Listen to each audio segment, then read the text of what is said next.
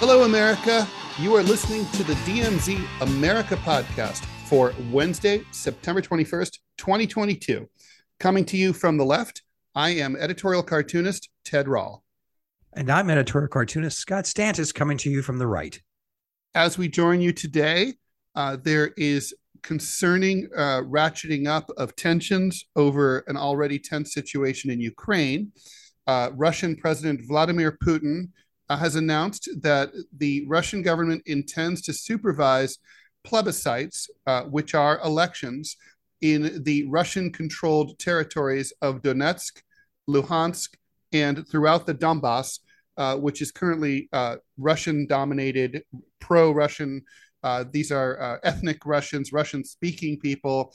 Russia has already given out, if I remember the numbers correctly, over 500,000 Russian passports to the citizens of the Donetsk and Luhansk People's Republics, which are sort of Soviet-styled, sort of pseudo-communist states that are pro-Russian, aligned with Russia, and have been shelled by Ukraine proper for the last 8 years. It is widely viewed as a reflection of the setbacks that Russia has suffered on the battlefield in recent days. Basically, the strategy here appears to be declare these parts annexed and parts of Russia, and then if they are attacked or invaded by Ukraine, Russia will then say, Ukraine is attacking the territorial integrity of Russia, and Russia has the right to use any means, up to and including nuclear weapons, to defend itself. This is a big deal. To add to the rhetoric, Putin said, "I am," quote, this is a quote, "I am." You have to say it in your Putin accent. Do your best Putin accent. I am not bluffing. So that's, I think I take this very seriously. Well, let's also, another story that's a little disconcerting is that he's also called up.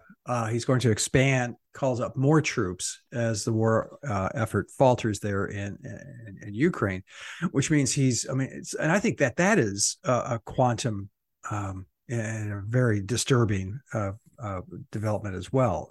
So, what does all this mean, Ted? You've been now. This means, I think, what this means, if I may, is that the war comes home to Moscow and St. Petersburg, where it's been, they've kind of blithely been, oh, look at that, what a cute little war happening down there. Well, it's certainly true that that Russia tried to do the Ukraine invasion on the cheap. And nasty. They sort of threw a dart at the dartboard, and they hoped it would stick, and it didn't go as easily as they had hoped. It's not like the United States is unfamiliar with this kind of scenario. That's sort of what we did in Afghanistan and Iraq. And then we had massive successes, I might add. True. And various presidents, of both parties had to conduct what we called surges of troops in order to try to bring matters to a favorable conclusion in those conflicts, which obviously again resounding success. So I think Russia is basically, this is a troop surge, right? I mean, they're like, we did this. Obviously, we could use more people. We have more people to send. Let's send more people. Obviously, it's expensive in terms of money and lives. So that's the risk. I think the bigger story here is the plebiscites. I think first of all, these. Okay, I'm going to disagree. We can put a bookmark there. All right, put a bookmark there. I think the territories of Luhansk and Donetsk will certainly vote to join Russia. And, Secretary of State Blinken's comments aside, he's wrong. I think these will be fair elections because... How can you say that? How can you have a fair election in occupied territory, Ted? Well, first of all, these territories have enjoyed de facto independence since 2014. They broke away. They have not been under central Ukrainian government control for 8 years. So these are pro-Russian territories, and the people who live there are Russian. It's only an accident of Stalin's border drawing that put them on the side of the border with Ukraine. They want to be Russian. They're Russian people. This is very much analogous to how Kurdistan enjoys de facto independence in northern Iraq. These are the Kurds would vote to be an independent Kurdish state. The Donetskis and the Luhanskis will absolutely vote, and even if the U.S. supervised this election, they would vote overwhelmingly to join Russia. There's no question about it. Just in the same way that the election in Crimea, which was held under Russian occupation, was considered by international observers to be a fairly drawn election, and it was overwhelmingly in favor of rejoining Russia, which it had been part of until 1953. So I don't think there's any question that those people want to be part of Russia. I mean, otherwise they wouldn't have picked up their 500,000 passports over the years to be part of Russia. I'm not saying this about the rest of Ukraine, but I'm saying it about Eastern Ukraine. The Donbass is Russia, so they will vote to join, and then at that point, the Ukrainians are really in a pickle because every time they fire a shell over the border into what used to be their territory, they're going to be they're going to be firing a shell into Russia proper, and Russia is basically like, we are big angry bear and we will come at you with everything we have, which certainly has not been the case up until now. So, that this is a dramatic escalation. Russian state media on Sputnik and Russia Today, RT, are all saying that it's an escalation. So, the Russians themselves are saying this is an escalation. Well, yeah, but here's the thing. I mean, with Putin's call, and this is why I think the Putin call-up's more than the plebiscite, because I think the international community is going to view the plebiscite very much like I view it, which is like how you can't have a fair election in an occupied territory. It's absurd on the face of it. So I'm not sure that the international community will view this as legitimate. But they absolutely won't, except for Russia's allies, who are China, Iran, North Korea, Djibouti. There will be some probably some of the Central Asian republics. Okay. Belarus, Turkey is certainly kind of like Turkey. I think Turkey will sit on the sidelines. But going back to my bookmark, I think Putin's call-up is really significant. I'll tell you why, because we had Charles Lipson on the show last week, those of you who listen to this podcast on a regular basis, and he made an interesting point that they aren't pulling troops from Moscow. They're not taking troops from St. Petersburg, the major cities in Moscow. They're taking them from the eastern part, the rural parts, not unlike America, as Ted has pointed out before at other venues. But now what happens to first of all, Putin's calling up the reserves. So they're going to start going, you're going to start having flag draped coffins coming back to Moscow and St. Petersburg. What does that do to obviously state media may not cover this, but what would that do to the psyche of the Russian people on this war? And here's my point, if I could very briefly. During the Bosnia-Herzegovina, when Serbia was being, Serbians, they didn't care. The people of Serbia did not give two cents about what was going on there until NATO bombed Zagreb. And then they went, oh shit, we're in a war and they're shooting at us. And it made a big impact and it ended the war effectively. I mean, is this going to have the same kind of psychological effect on the Russian people? Bear in mind, the Russian people during World War II have shown a proclivity to take great amounts of abuse and stand up to it and persevere. So you tell me, you were there recently, and frankly, you know more than I do about this. So I think there's the general aspect of how any modern society responds to an increase of bodies coming back from the front, and then there's the particularities of Russia and the Russian people. Generically, there are certainly ways for the Russian government to control the narrative and to certainly tamp down the psychological effect of increased casualties returning from the conflict in Ukraine. I mean, obviously, just like the American media does, they will spin things and say, look, it's for a good cause. It's also not going to be much longer. just hang on a little longer, we'll get the job done and we'll be done. We will meet again. There's that. There's also the fact that the flag draped coffins are not going to be a very public sight, and just like they are not here in the United States, they come back to Edwards Air Force Base. It's a private ceremony. Those images are no longer released. The American people don't get to see them, and that was tightly controlled under Bush and Obama and Trump in the Afghan and Iraq conflicts. So I think that's not so hard. I think in particular here, there has really been no negative ramifications that have affected the Russian people to a significant extent at all as a result of the special military operation against Ukraine. There has been nothing has happened. So if that changes, then a clock starts to tick. And if, it's like certainly political will, is what keeps a foreign war going. And when that political will is no longer present, as we saw with last year when we withdrew from Afghanistan, war is over. Now, Ukraine's a bit of a different matter because unlike the US invading, a country that is 9 or 12 time zones away in Iraq and Afghanistan, Ukraine is right on Russia's border. So the analogy for Americans to think of is, okay, so Canada has threatened to join a pro-Russia military alliance.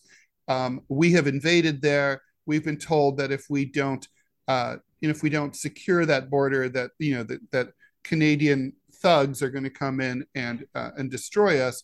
So, what do we politely? Yes, exactly, with their hockey sticks. What are we going to?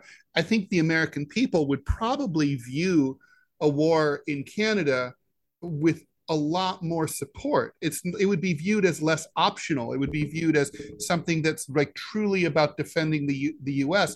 more than a war in like Vietnam. So I think the Russians. I think that Putin can count on Russian support, popular support, but it will start to diminish. Right now, support for the war is around 80 to 85% in Russia, and support for Putin is very high as well. I mean, if this grinds on for a year or two, those numbers aren't going to be there. The question is, where will they be? Will they be 20%? Probably not, but they'll be lower than they are now. Let me ask you this too: is the plebiscite? I mean, this is three-dimensional chess here, which I think Putin can play, in which Americans not, we play checkers with a hammer usually. But by having the plebiscite, he's got Ukrainian forces now having successes and moving closer to the Russian border. Is this a way for Putin to bring the war to Russia? That is to say, the Ukrainians have been very cautious, it seems to me, to not cross the border. They haven't there've been like a handful of instances where they have, and then they pull back. There's been some incidents, yeah, but they pulled back right away, and because what they don't want to do is invade Russia, because that never ends well for anybody, right? As we know, right. But Putin wants to be able to say they're invading Russia, they're invading the motherland. Actually, I think he doesn't want them. You don't think? I think Why? He doesn't. I think he's saying don't do it because you'll know what. If this is about Putin's drawing a line in the sand. It's like, quit fucking around with the Donbass. Remember, don't forget this. Americans have not paid attention to this, but for 8 years, the Donbass, the Donetsk and Luhansk People's Republics, autonomous zones within Ukraine have been bombed repeatedly by the Ukrainian army. Now that has killed at least 35,000 civilians who Russia regards as their kindred people on the other side of the border. So this is basically, for Russia, this is not like something that began in March. For Russia, this is something that began 8 years ago with the coup against Yanukovych and then the subsequent war against the Donbass. This is Putin's way of saying, look, We're not going to overthrow the government in Kyiv. That's no longer on the table. We're not going to denazify Ukraine. What we're going to do now, our war aims are to secure the Donbass and Crimea and make sure those are integral parts of Russia, and then we're going to leave. That's the, though they won't leave the Donbass because those will be parts of Russia. And even though the international community will not recognize this transfer of territory, it will be a fact. It already is a fact on the ground. This is just about redrawing the border and just saying, look, this is a hard and fast border. Don't cross and fuck off and leave us alone. So you don't think Putin would use this as an excuse to say, okay, there's a plebiscite, regardless of its legitimacy, they voted to become Russia. Yay. And now you're in our territory. And now we can use, as he said, any means necessary, which could be nuclear. Could it be a way for him to say? I don't think it's an excuse, Scott. I think he does not look. Russia has been careful not to escalate beyond a certain point. That's why there was a limited force sent in the first place. That's why there has been, contrary to a lot of Western reports, there has been some care undertaken not to, just flatten Ukraine. I mean, this is. I think I disagree.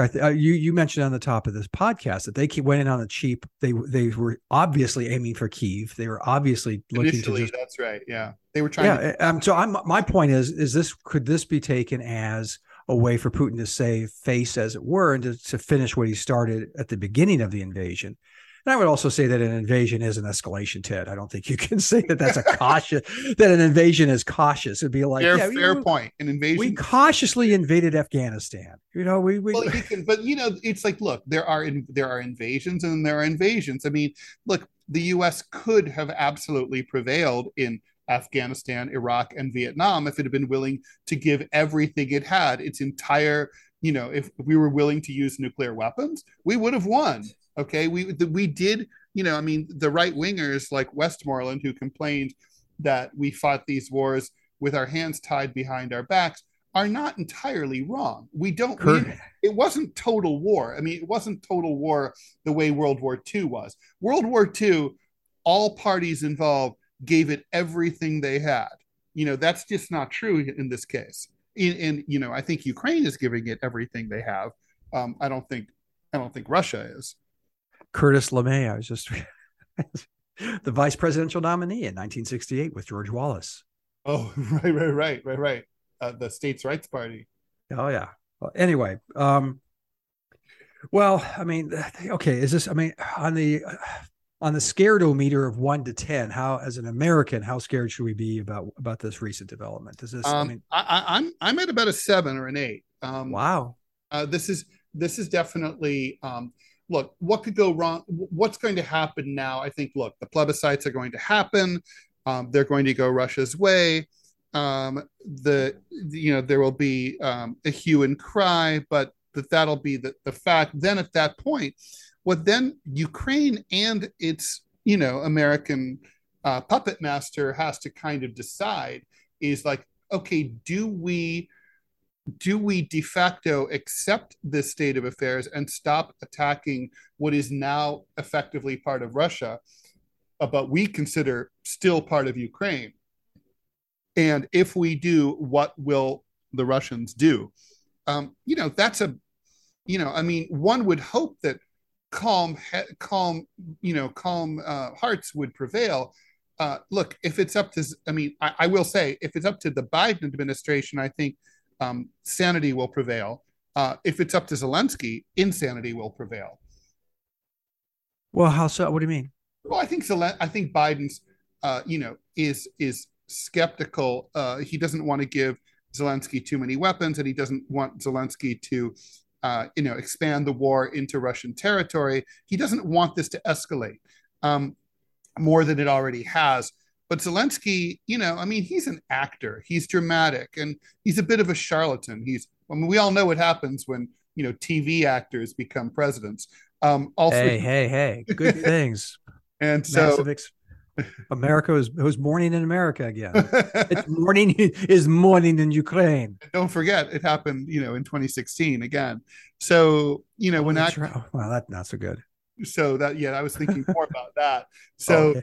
so yeah, I'm just saying that, like, yeah, Zelensky is kind of crazy, and I don't really trust him. I don't think he's like I don't think he's a measured personality. I think he's you know he certainly has his things to recommend him, but he's not the man I would want to try to ratchet down tensions. So basically, the U.S. is holding. He's not Zelensky can't do anything without U.S. approval. So He looks good in a t-shirt. yeah, he does. He does. He's buff. Okay, one more question and we're going to dump out of this, but this is fascinating. And we disagree. And by the way, if anyone's listening, please notice that Ted and I have not raised our voices or yelled at each other. You asshole. How dare you? But what the last question here, and this is, I think, this is salient. Even with global climate change, obviously, we're not going to hit winter until say February. But when we do, two issues. East Coast is now, especially in the Northeast, they're looks like they're going to have a significant shortage of heating oil. But more importantly, Europe is going to be very bare of heating oil in the winter. That's right.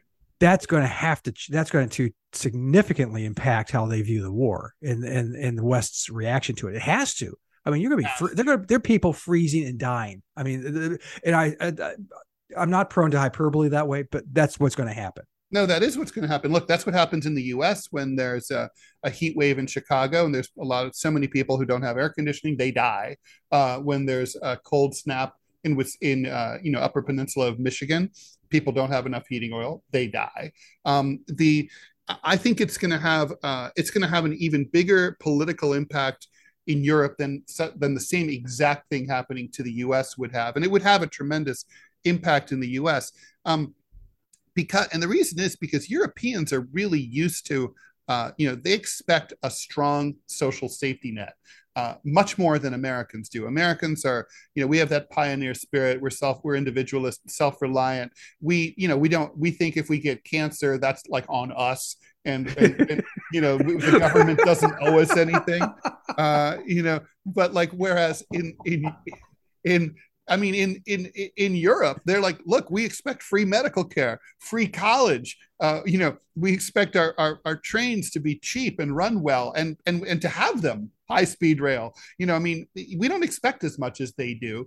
And when they start to, run short of the basic necessity, and it can be really fucking cold in like northern Germany, or in like the French Alps, or in the Massif Central, which is, even though it's fairly south, it's high elevation, so it snows a lot in France. Let's go up to Scandinavia. I mean, holy Mary. Fucking Poland. I mean, yeah, it's going to be cold. So I mean, it can be. So I think, yeah, I think a lot of people are going to be like, Zelensky, who? Like, wait, why? They could have pivoted away from Russian dependence on Russian energy over the course of maybe 5 years, but to try to do this within the course of 6 months was madness. It was doomed to failure, obviously. And it'll be really interesting to see what they do. I mean, the French have tried to bring a lot of their disabled nuclear power plants back online to try to address the coming shortfall, but they haven't been able to, because they were mothballed. Many of them were mothballed for so long that they're sort of just not in good enough shape to be relicensed and to be authorized to start up again. And I imagine other European countries have similar problems. Wow. Well, okay. I guess we're at least stuff to draw about. Yes. Yeah. I'm kind of like thinking like, living in New York these days might not be so good. I'm thinking Upper Peninsula of Michigan. Yeah. At least there you can. You know what I mean? Here. Or go to Idaho and start your own country. Write your own constitution. Make your own flag.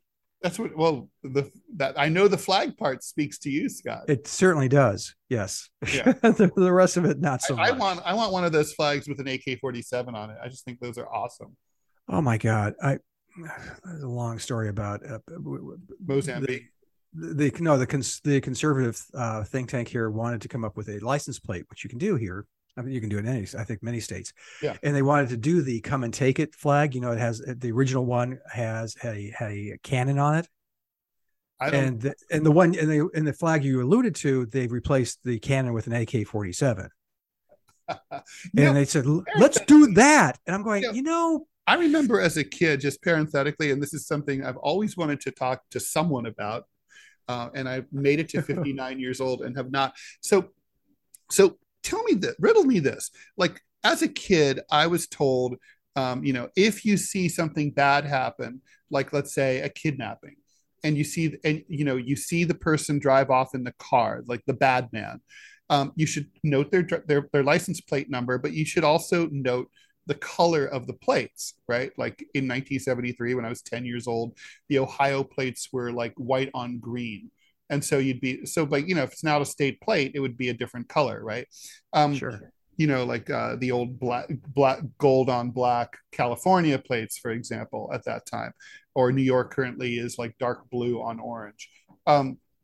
Well, with all these group plates, like save the panda with a picture of a panda on it, or come and take my gun away, bastards, fuckers, or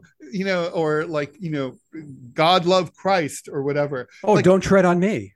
Very popular here. There are states that probably have 15 or 20 different colored plates. Doesn't that make it harder to catch bad people doing bad things? Yes. Okay. Yes, it does. All right. The DMZ America podcast has settled this issue. I don't think it's a good idea from a public safety point of view. But it makes money for these different groups. You have to.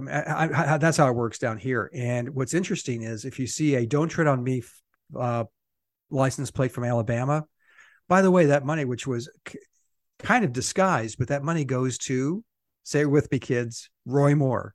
I'm not kidding. Oh, wait, Roy Moore is the refresh our memory about what an upstanding human being. He was the guy who made national headlines initially by installing in the lobby of the Supreme Court building of the great state of Alabama, the 10 Commandments, and was told you can't do that. And he said, well, and went to court, told the courts continuously, of course, said you can't do that. He said, fuck you, to the point where he was actually removed from office. The people of Alabama, being, the people of Alabama, reelected him to the same post, where he was removed from office again. and he ran for Senate, where he was discovered that, and was reported by the Washington Post, I believe, that he would go to the mall, a 35-year-old lawyer going and looking for young teenage girls. So he was not following all of the 10 commandments that he had posted. No, but it was most of them. If you get 6 out of 10, good enough. It was Ted. It was so funny. No graven idols. And we got to dump out of this segment, but I'll leave you with this. There was talk on Conservative Talk Radio. I swear to God, there's at least more than one or two guys who call us, who amongst us hasn't done that? It's like, ooh, yo. Well, yeah, me. Yeah. Roy Moore sounds like a criminal. It's like it's not even his fault. It's like when his parents named him, like, we're like Mr. and Mrs. Moore. What are you naming your son? We name him Roy because we want him to grow up to be a turd, yeah, exactly. Like, and he is. It's like, because like Michael Moore doesn't sound like a turd, it's like Roy Moore does. Yes, it does sound. It sounds like civil rights leaders was assassinated in 1969 by Roy Moore. Just that you go, yeah, okay. So I would use the nomenclature defense, if I were him. Not my fault. My parents named me this way. It was destiny. Oh, he's well, yeah. All right. Okay. So when we come back, are we doing the midterms or are we doing immigration? Let's talk immigration and busing and busing immigrants and stuff. Because all right, and people seem to be talking about that and flying immigrant. All right. So we're going to be talking about flying migrants. Leaving right on a jet plane. Don't know when. Stay tuned. Oh, baby.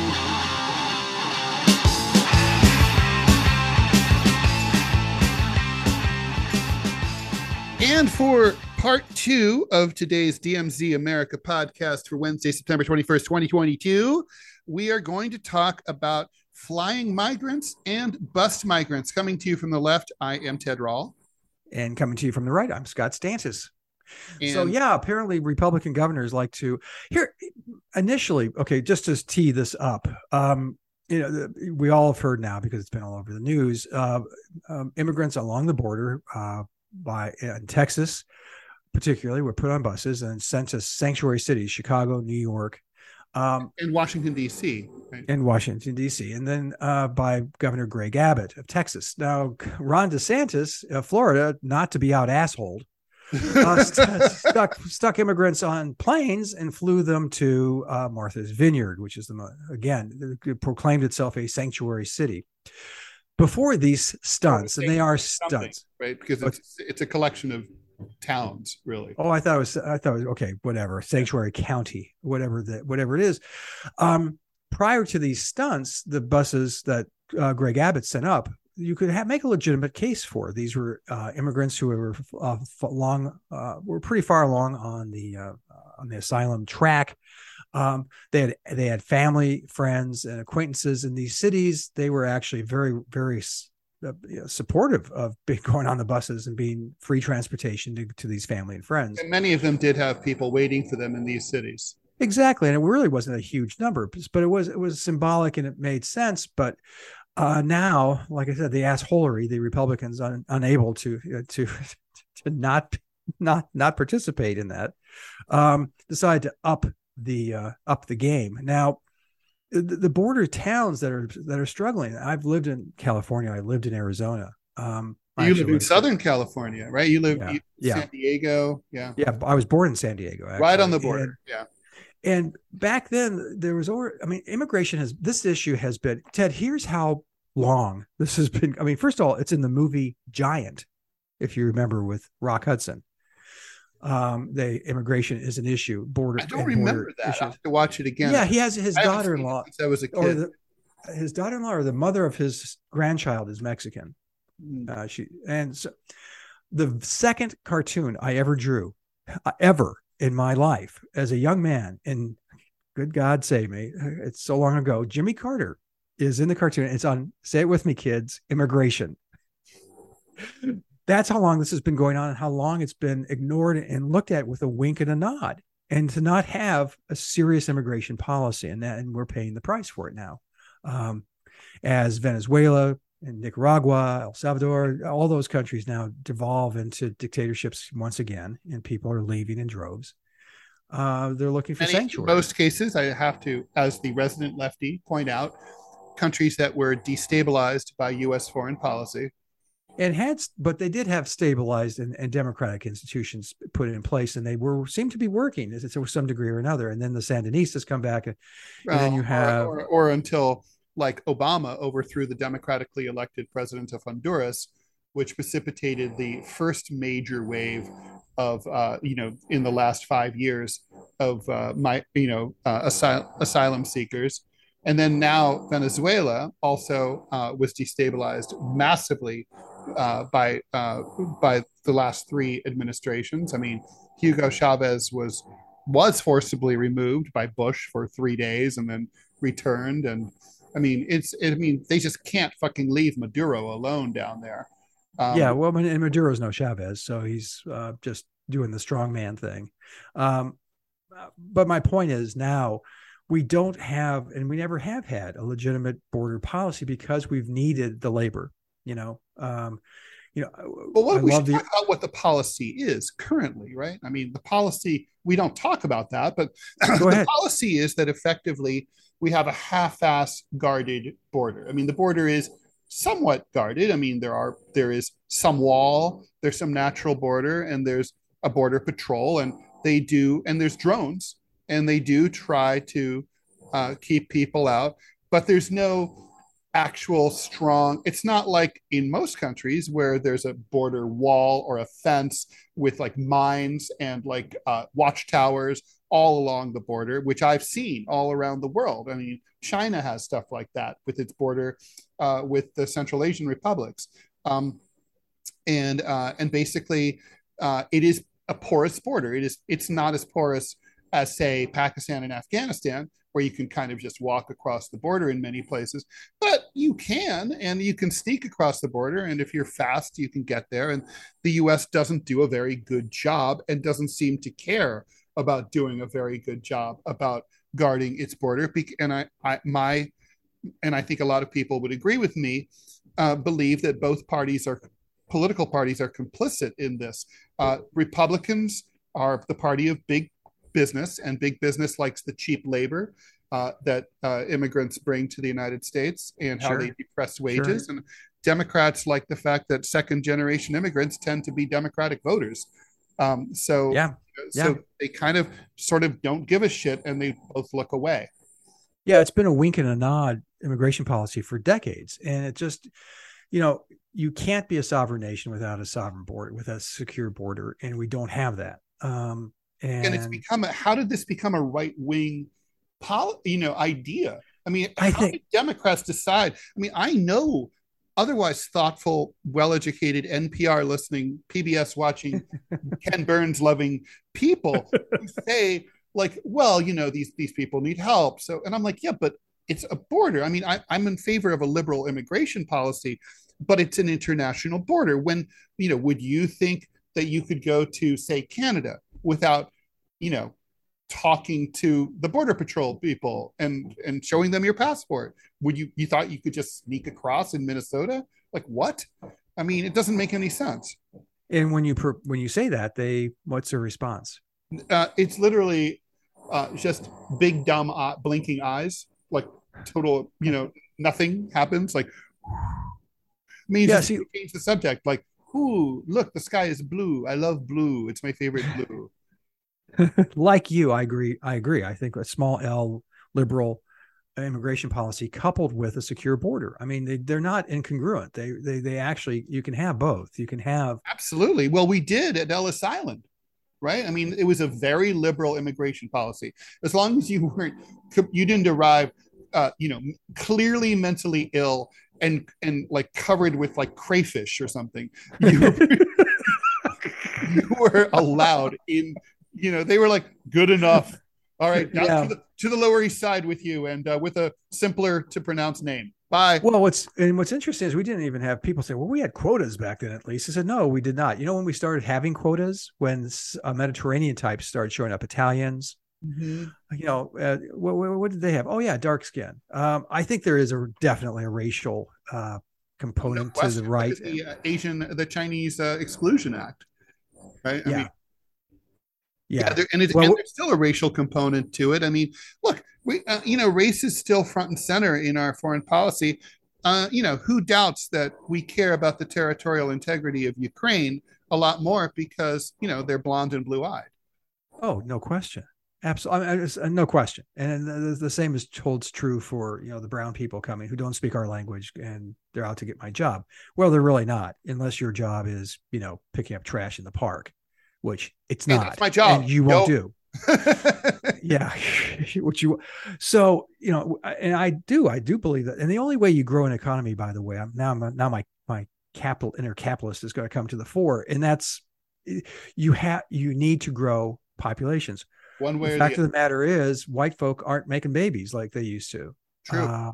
And so how do you grow the economy?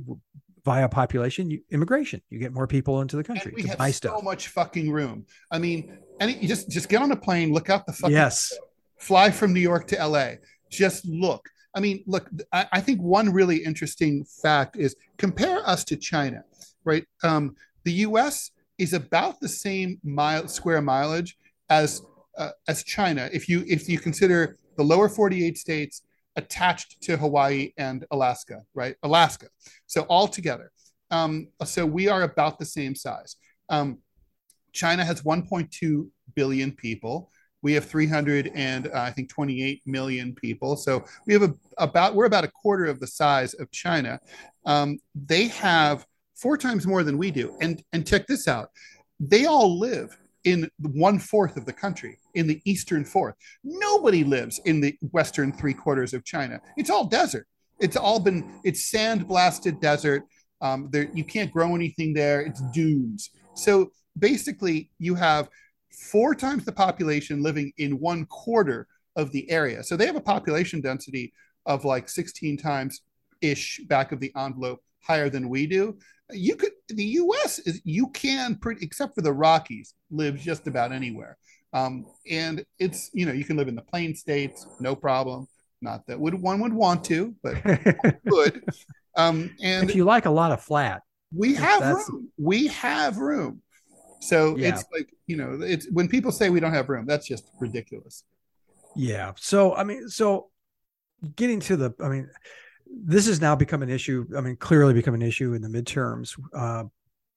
How does this, I mean, is it a powerful issue? I mean, your friends, I mean, you live in a blue state. So, and you have blue, you know, very blue friends. Is this an issue for them at all? Manhattan. I mean, it's like the bluest of the blue of the blue. Is this an issue at all? I mean, at all? You know, this is like for NPR listening, New York Times reading liberals, immigration is not an issue, except that they think that the Southern Republican governors are mean, and in their minds, these population movements are you know, reminiscent of forced deportations of Jews during World War II. They literally, their media outlets tell them that it's the same thing. They see it as being similar. They kind of view it as gross that the, you know, that these people are, that they arrive without any notice. I think, you know, I think that's one interesting thing. Like if Abbott and DeSantis were simply to drop a dime on like New York Mayor Eric Adams or the governor of Massachusetts, and just to say, like, who I think is a Republican, right? But just sort of say, hey, you know, we have some, you know, we have some people on the way. You might want to send some authorities out there to help them up. They're going to arrive tomorrow at 5 a.m. That would probably, you know, insulate them from a lot of the criticism. But I think they want the criticism, and you know, like Fox News has been mocking liberal media for comparing Martha's Vineyard to, you know, Nazi Germany, and you know, and they're having a field day. I mean, I think watching both CNN and MSNBC and Fox, I think the right is winning this particular propaganda war. This really, it's a big issue for the right. It's not much of an issue for the left. I don't think they care as much.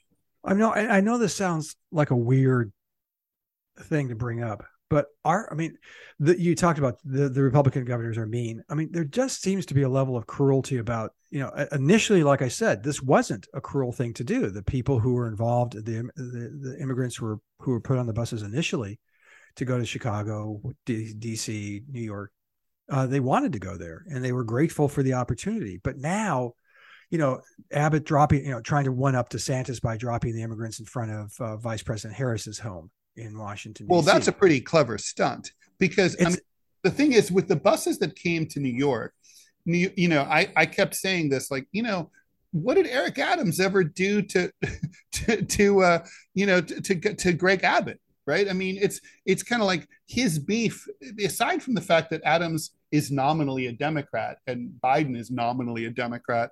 What do they have in common? Nothing. You know, it's not like Adams has been like, you know, he didn't get elected based on immigration policy. He got elected as a, you know, tough on crime former cop, right? So that's a, you know, it was weird optics. I think the dump off in front of the vice president's residence in DC, now that's smart. It's like, we're sending your problem, you know, DC has abdicated their responsibility to help us out on the border, so we're sending our problem to DC. And let's not forget that Vice President Harris is in charge of border policy. Right. No, it was very appropriate. In a recent interview, she said that the borders were being secured, and you're just going, what are you talking about? No, she said they had been secured. Yeah, that's what I said. Had in the affirmative. Yes. No, it's incredible. And you're just going, what how are you measuring this? And by the way, for our curious listeners, yeah, Charlie Baker is the governor of Massachusetts, and he is indeed a Republican. And Adams, as Ted was saying, that is the mayor of New York City. Yeah, and Eric Adams is a Democrat, but he's a, you know, conservative Democrat, really. And it's tough on a worthless Democrat. So I guess what I'm getting at is the mean label, which seems, a lot of Trumpies and people on the right think that, you're get over it, snowflake. I think it matters in the long run that, and it disturbs me, and maybe that's my inner, wuss, but it's like, it disturbs me. Your outer wuss. Yeah, I guess so. Now, it disturbs me using people as human beings as pawns. But disturbs me greatly. Well, the lying really, I think the lying is tough. It's very clear that the Martha's Vineyard migrants were lied to. They were told that they were being sent to Boston, which is, look at a map, is not Martha's Vineyard, not even really very close, except for being in the same state. And, you have to take a ferry from Martha's Vineyard to get to southern Cape Cod. And it's, and then also they were told that they were expected and that they were going to receive assistance. None of these things were true or were going to be true. So that's pretty gross. Yeah. And that's, I mean, it is kidnapping, right? I mean, isn't it? They're looking at it. There's a number of people, Democrat and Republican DAs, who are looking at this going, oh boy, wait a minute.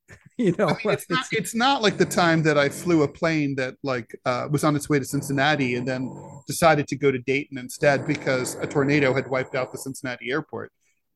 Hey, Ted, do you have a fan going on or something? There's a weird noise. You know what that is? Yeah, that is the pointing people outside my. Oh my God. Okay. It's insane. Yeah, is it bad? I can hear it. Oh my God. Well, yes. So that apparently is the only economic activity in New York City, the repointing of my building. Ted's building. Yeah. So you're welcome, America. And, a grateful nation salutes the hero of 9/11, Ted Rall. That's right. So yeah, I don't know, is it listenable? Is it unlistenable? It's listenable. I just want to give the listeners a heads up that that's what you're hearing, because it's sort of like, imagine a 500-pound metallic woodpecker, it's like I see after this podcast, I see myself picking up and relocating to the Columbia University Library to continue my work day. Well, we should probably bail out of this segment then and go to the third and final and get you out the way from that. Okay. All right. That sounds good, Scott. All right. Stay tuned. We'll be right back, and we'll be talking about midterm elections and maybe some other stuff. Okay. Bye.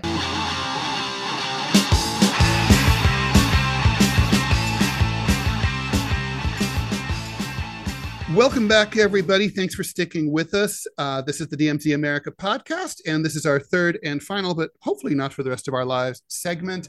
Coming to you from the left, I am political cartoonist and columnist Ted Rall. And I'm Scott Stantis, not having my building pointed. Is that what they're doing? Yes. So for people who are not familiar with this process, pointing is, that there's that gunk between, what is that called? The border between the bricks. And grout or mortar? Grout's between tiles, right? Mortar? So yeah, it's mortar between the... One does not simply walk into mortar. So apparently, one of the stupider things about construction is that mortar basically wears away and washes away with the rain and the snow. So periodically, depending on where you live, in San Diego, you probably never have to do this.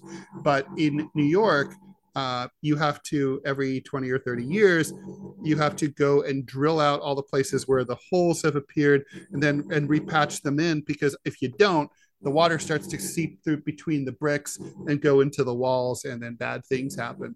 So they're currently repointing my that's called pointing, and they're doing that outside my apartment, and it's only been 2 months, and I think I've only lost maybe 30 IQ points, so I'm down to about 10. I won't remember how to tie my shoes.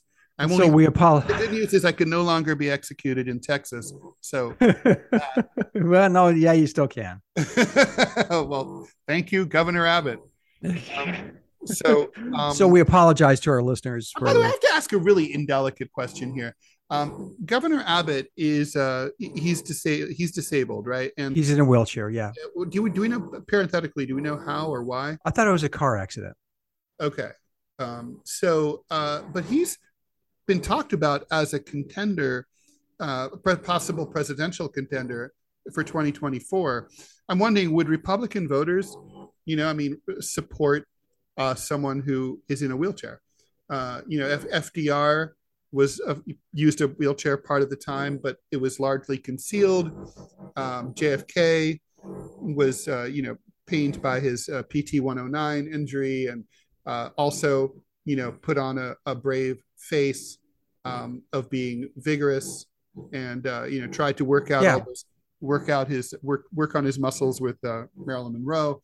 I mean, I'm just wondering, like, do you think, all voters, but I think especially Republican voters seem to really gravitate towards an image of, physical vigor. Do you think that would hold him back? Oh yeah, absolutely. I think that, you look at George Wallace when he came back after the assassination attempt in 1972.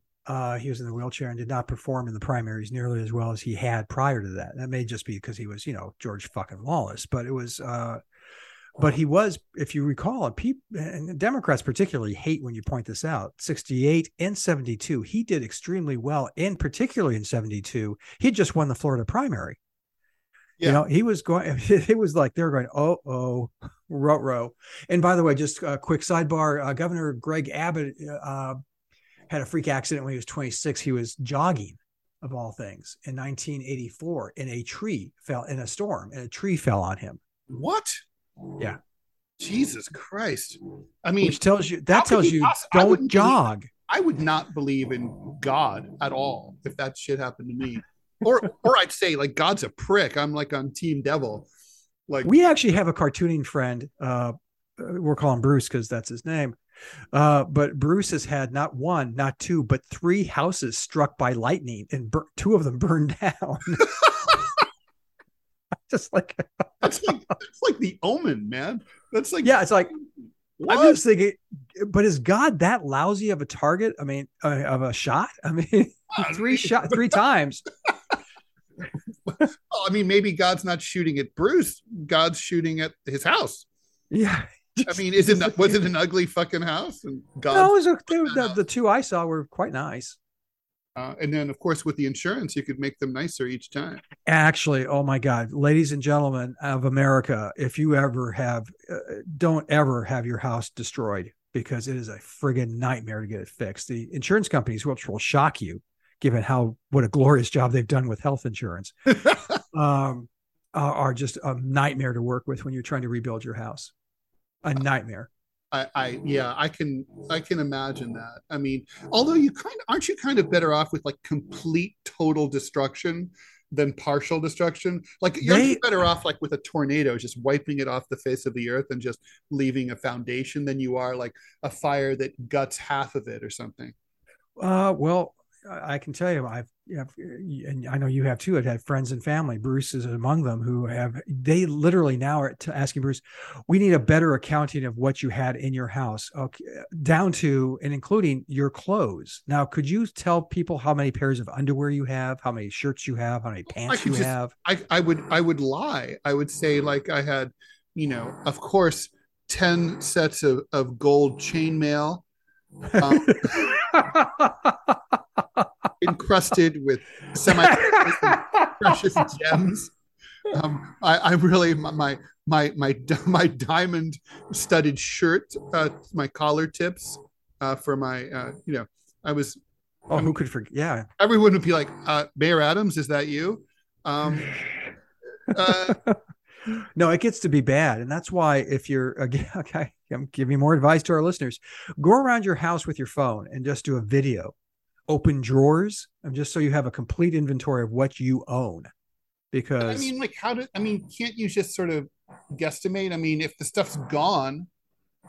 They are being real pricks to him about this. It's been very, very eye-opening to see what Bruce has had to go through to reclaim fair value. Get right with God, because he's God. Like, that's really the issue here. God's after him.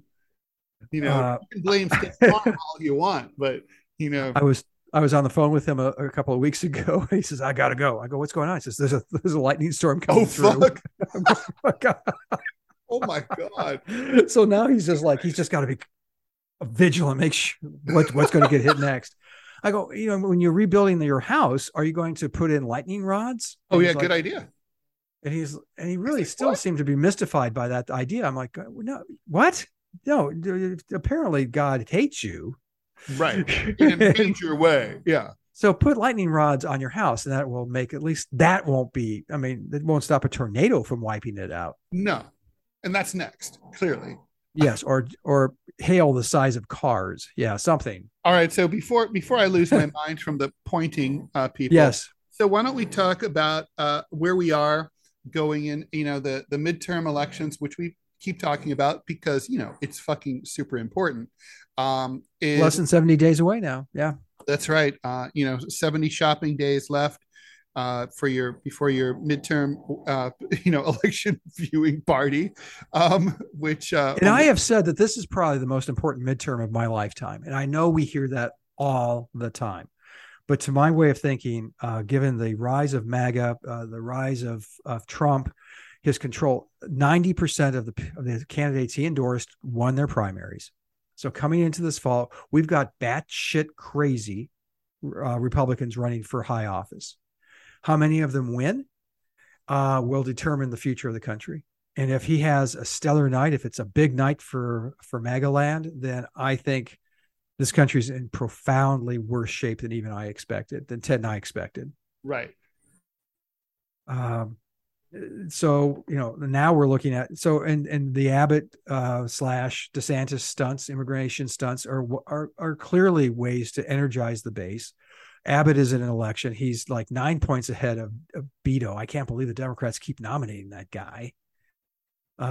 He keeps losing. He's the Adlai Stevenson of Texas politics. Although, well, no, Adlai Stevenson actually won the governorship of Illinois. Nearly as intelligent. No, it's so Abbott's going to win re-election, but so these guys are, and by the way, DeSantis is up for re-election. People forget this. He's running against some nobody, and he's a gazillion points ahead in the polls. So neither of them are going, which is weird because if I remember correctly, DeSantis won by a sliver when he won his first term, but now he's going to win by a lot.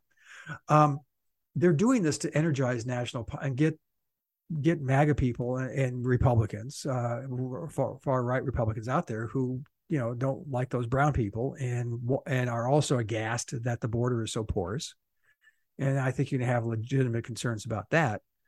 I mean, does this play? I mean, has this changed the tilt of the field again, Ted? Because the Democrats had a lot of momentum with the Roe v. Wade decision. Being shot, Roe v. Wade being shut down by the Supreme Court and energizing women voters. I'm wondering if the meanness, I keep coming back to this, and I think there is an attitudinal component to elections. We all know this, that the meanness is going to energize women a lot, even more. The fact that you've got these, blustering bullies, buffoonish bullies as emblematic of the Republican Party, or am I wrong? I think it's certainly. I think that the abortion thing is it's redolent of cruelty. I think the stories of, like, for example, and it did turn out to be true, of the Ohio girl who was raped by her uncle, who had to go to Indiana for an abortion that she could not get in Indiana now.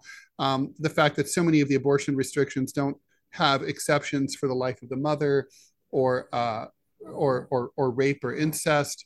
There's sort of it's mean and unreasonable, and a rigidity that doesn't seem to really reflect, I think, where mainstream Americans really are, even including many Republican voters. So I think that does really hurt Republicans. I think that in the aggregate, though,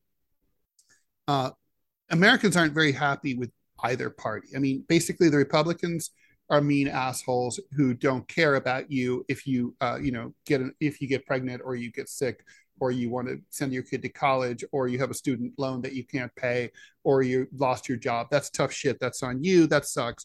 But the Democrats seem out of touch, and they're focused on woke shit and identity politics. Yeah, and what exactly you call a person of a particular gender or whatever, and they're really focused on that stuff, but then they're not, then you have Biden in his 60 Minutes interview this week saying things like, oh, we know inflation is no longer a real issue. And, it's like, well, the people think it's a real issue. And the prices certainly are a real issue. I mean, he said like, oh, it's been steady, 8.2%. Yeah, it's steady every month. The thing that means it's high, it's steady. Doesn't mean the prices are steady. It means the rate of increase is steady. Right. That's exactly. The rate of increase is not good. If you're in a car and you're going 10 miles an hour faster every minute, you're going to crash that car. That's not good. I don't think, I think there's this, and I think Biden in general, what he really projects is physical and infirmity and therefore incompetence. Yeah. It really feels more like, so. If you've seen him lately, like lately, the last month, it's not great. He's feeble and he's unable to keep track of the questions that he's asked, even when they're softball questions. It's very clear that the media is running interference for him. There's no, Kamala Harris isn't really doing yeoman's work as vice president. It's not like, oh, well, we know Kamala's catching, Biden whenever he's slipping. Like, I mean, if that's happening, we don't know it. And so I think all that, generically that the atmosphere still because it's a midterm, this sort of generic, we hate both parties, pox on both their houses, favors the Republicans. Because how so? Well, because they're the party out of power, and when you're pissed, you vote for the party out of power, and people are pissed. So I think people don't feel heard. I think Republicans are more energized. And look, if you're a Republican voter, you've got to be feeling pretty good about like the momentum is on your side. I mean, you have a 6-3 Supreme Court. You are, you're really seeing a lot of the things that you believe in reflected. You see Republican leaders moving in that direction. You see that it's Trump's party and that the old corporatists like, McConnell are sort of getting out of the way. Or the Bushes, yeah, are getting out of the way. Liz Cheney's, those people are sort of being defeated and pushed out. So, it's like basically it's the Democratic equivalent would be like if Bernie and the squad were running the show.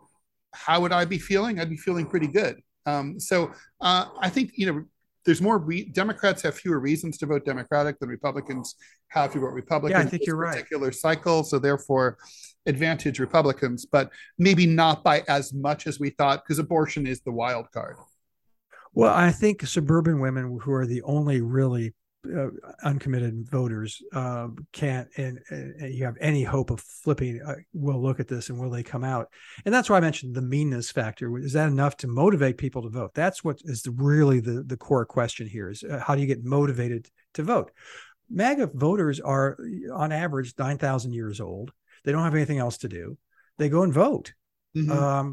They just do. And so Democrats are, if all the Democratic voters in the country voted, you would have a very different government. How do you feel? I mean, this is not what we're planning to talk about, but that's the whole point of this podcast. Right. We just do it. And that's in Australia.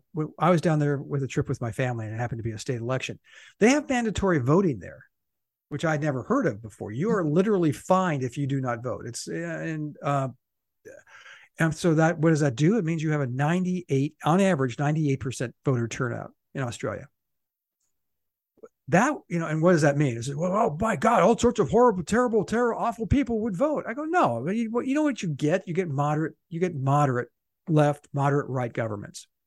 You don't get crazy swings. You don't get nutbags. Rarely. You can, but you rarely get nutbags elected to office. I think I'm kind of leaning towards having mandatory voting here in this country. But by the way, I also want to throw out, Ted, that for those who say that it was a two-party system and a pox on both their houses, there are options. There really are. I vote Libertarian now almost exclusively, almost straight down the ballot. I know you vote Green when you can. But Scott, there in Birmingham, do you have libertarian candidates on the ballot, like We do. In fact, that for in a lot of positions. There's some really good leadership in the National Libertarian Party. People are going to throw at me. The Libertarian Party of New Hampshire has lost its fucking mind, by the way. If you want to see racist Nazi dipshits, somehow they took over the Libertarian Party there. Let's put New Hampshire aside for a minute and just say that, yes, we have libertarian options here. And do you I'm sure you don't, I'm sure you do in New York. Well, I sometimes, more often than not, there's no ballot access here in New York for any third party other than the Working Families Party, which is basically sort of a shell. It used to be sort of a progressive party, and now it's basically a Democratic Party offshoot. If you remember the old New York Liberal Party, it's kind of like that. And okay. Basically, you'll look at it, and it's this. They'll have the same exact candidates on the ballot as the Democratic nominees for judges and whatever. So there's not really. The truth is, it's a two-party hegemonic duopoly here in New York, and there's certainly, you don't see the old. The Green Party has a lot of trouble getting ballot access. I mean, in the last presidential cycle, the Green Party wasn't even able to achieve ballot access for their presidential candidate, Howie Hawkins, in all 50 states. I don't believe. Wow. So I mean that there ought to be options, but I don't know that it's really fair to say that there are. I keep pushing that we have to have more than two parties. We have to have these options. And well, yeah, it's not a democracy with two parties. I'm sorry, it's just not. I mean, it's not enough choices. Well, and as Ted Rall has pointed out, if you followed his work for any length of time, you recognize, and he's right, that there's really not a hell of a lot of difference between the two parties. Oh, that's not true. And there's the niggle little one or two issues where there's differences. There's something. But in terms of governing, are you telling me that Barack Obama governed any differently than George W. Bush? Well, I mean, on major issues, I mean, both parties are very pro-military. There has not been one defense bill that has been voted down in 60 plus years since the Vietnam War. There's, they usually Congress approves more military spending than the Pentagon actually requests. Both parties are pro political assassinations, like the assassination of bin Laden and the Iranian general in Iraq.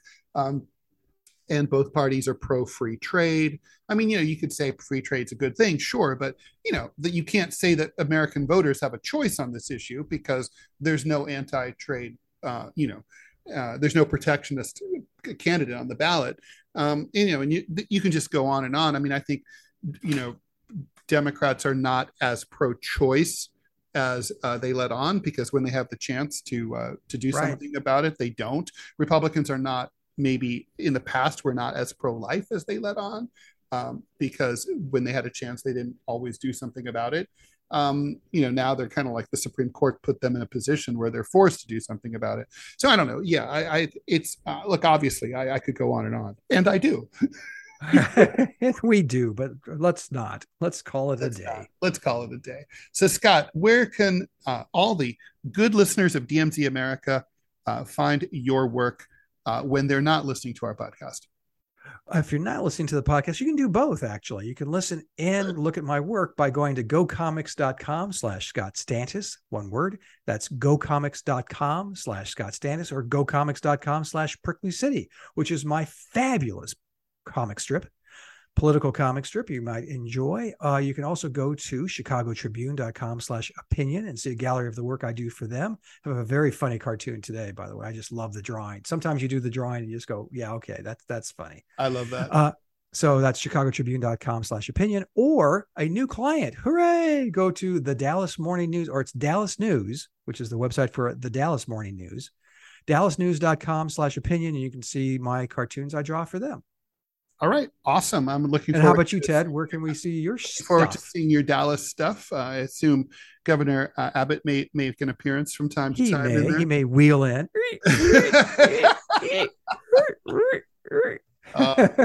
I mean, I almost feel sorry for him. By the way, what's with the fact that I was looking at looking at photo references of Governor Abbott, and I was like, is that Bush? Is that George W? Because I mean, they kind of facially look A little bit, yeah. they look really similar. I mean, like, what's it with Texas? Like, their governors all have to have a certain squinty-eyed look. I mean, what's It's a the deal? very bright, very harsh sun in Texas. Yeah. Okay. Fair enough. All right. Um, so yeah, in my case, you can go to my website, rall.com, RALL. You can go to gocomics.com/Ted Rall. You could go to whowhatwhy.org. Read it every day, but I'm in there on Saturdays. It's actually a really good website. And sputniknews.com, which is, yes, Russian state media. Be scared. Be very, very afraid.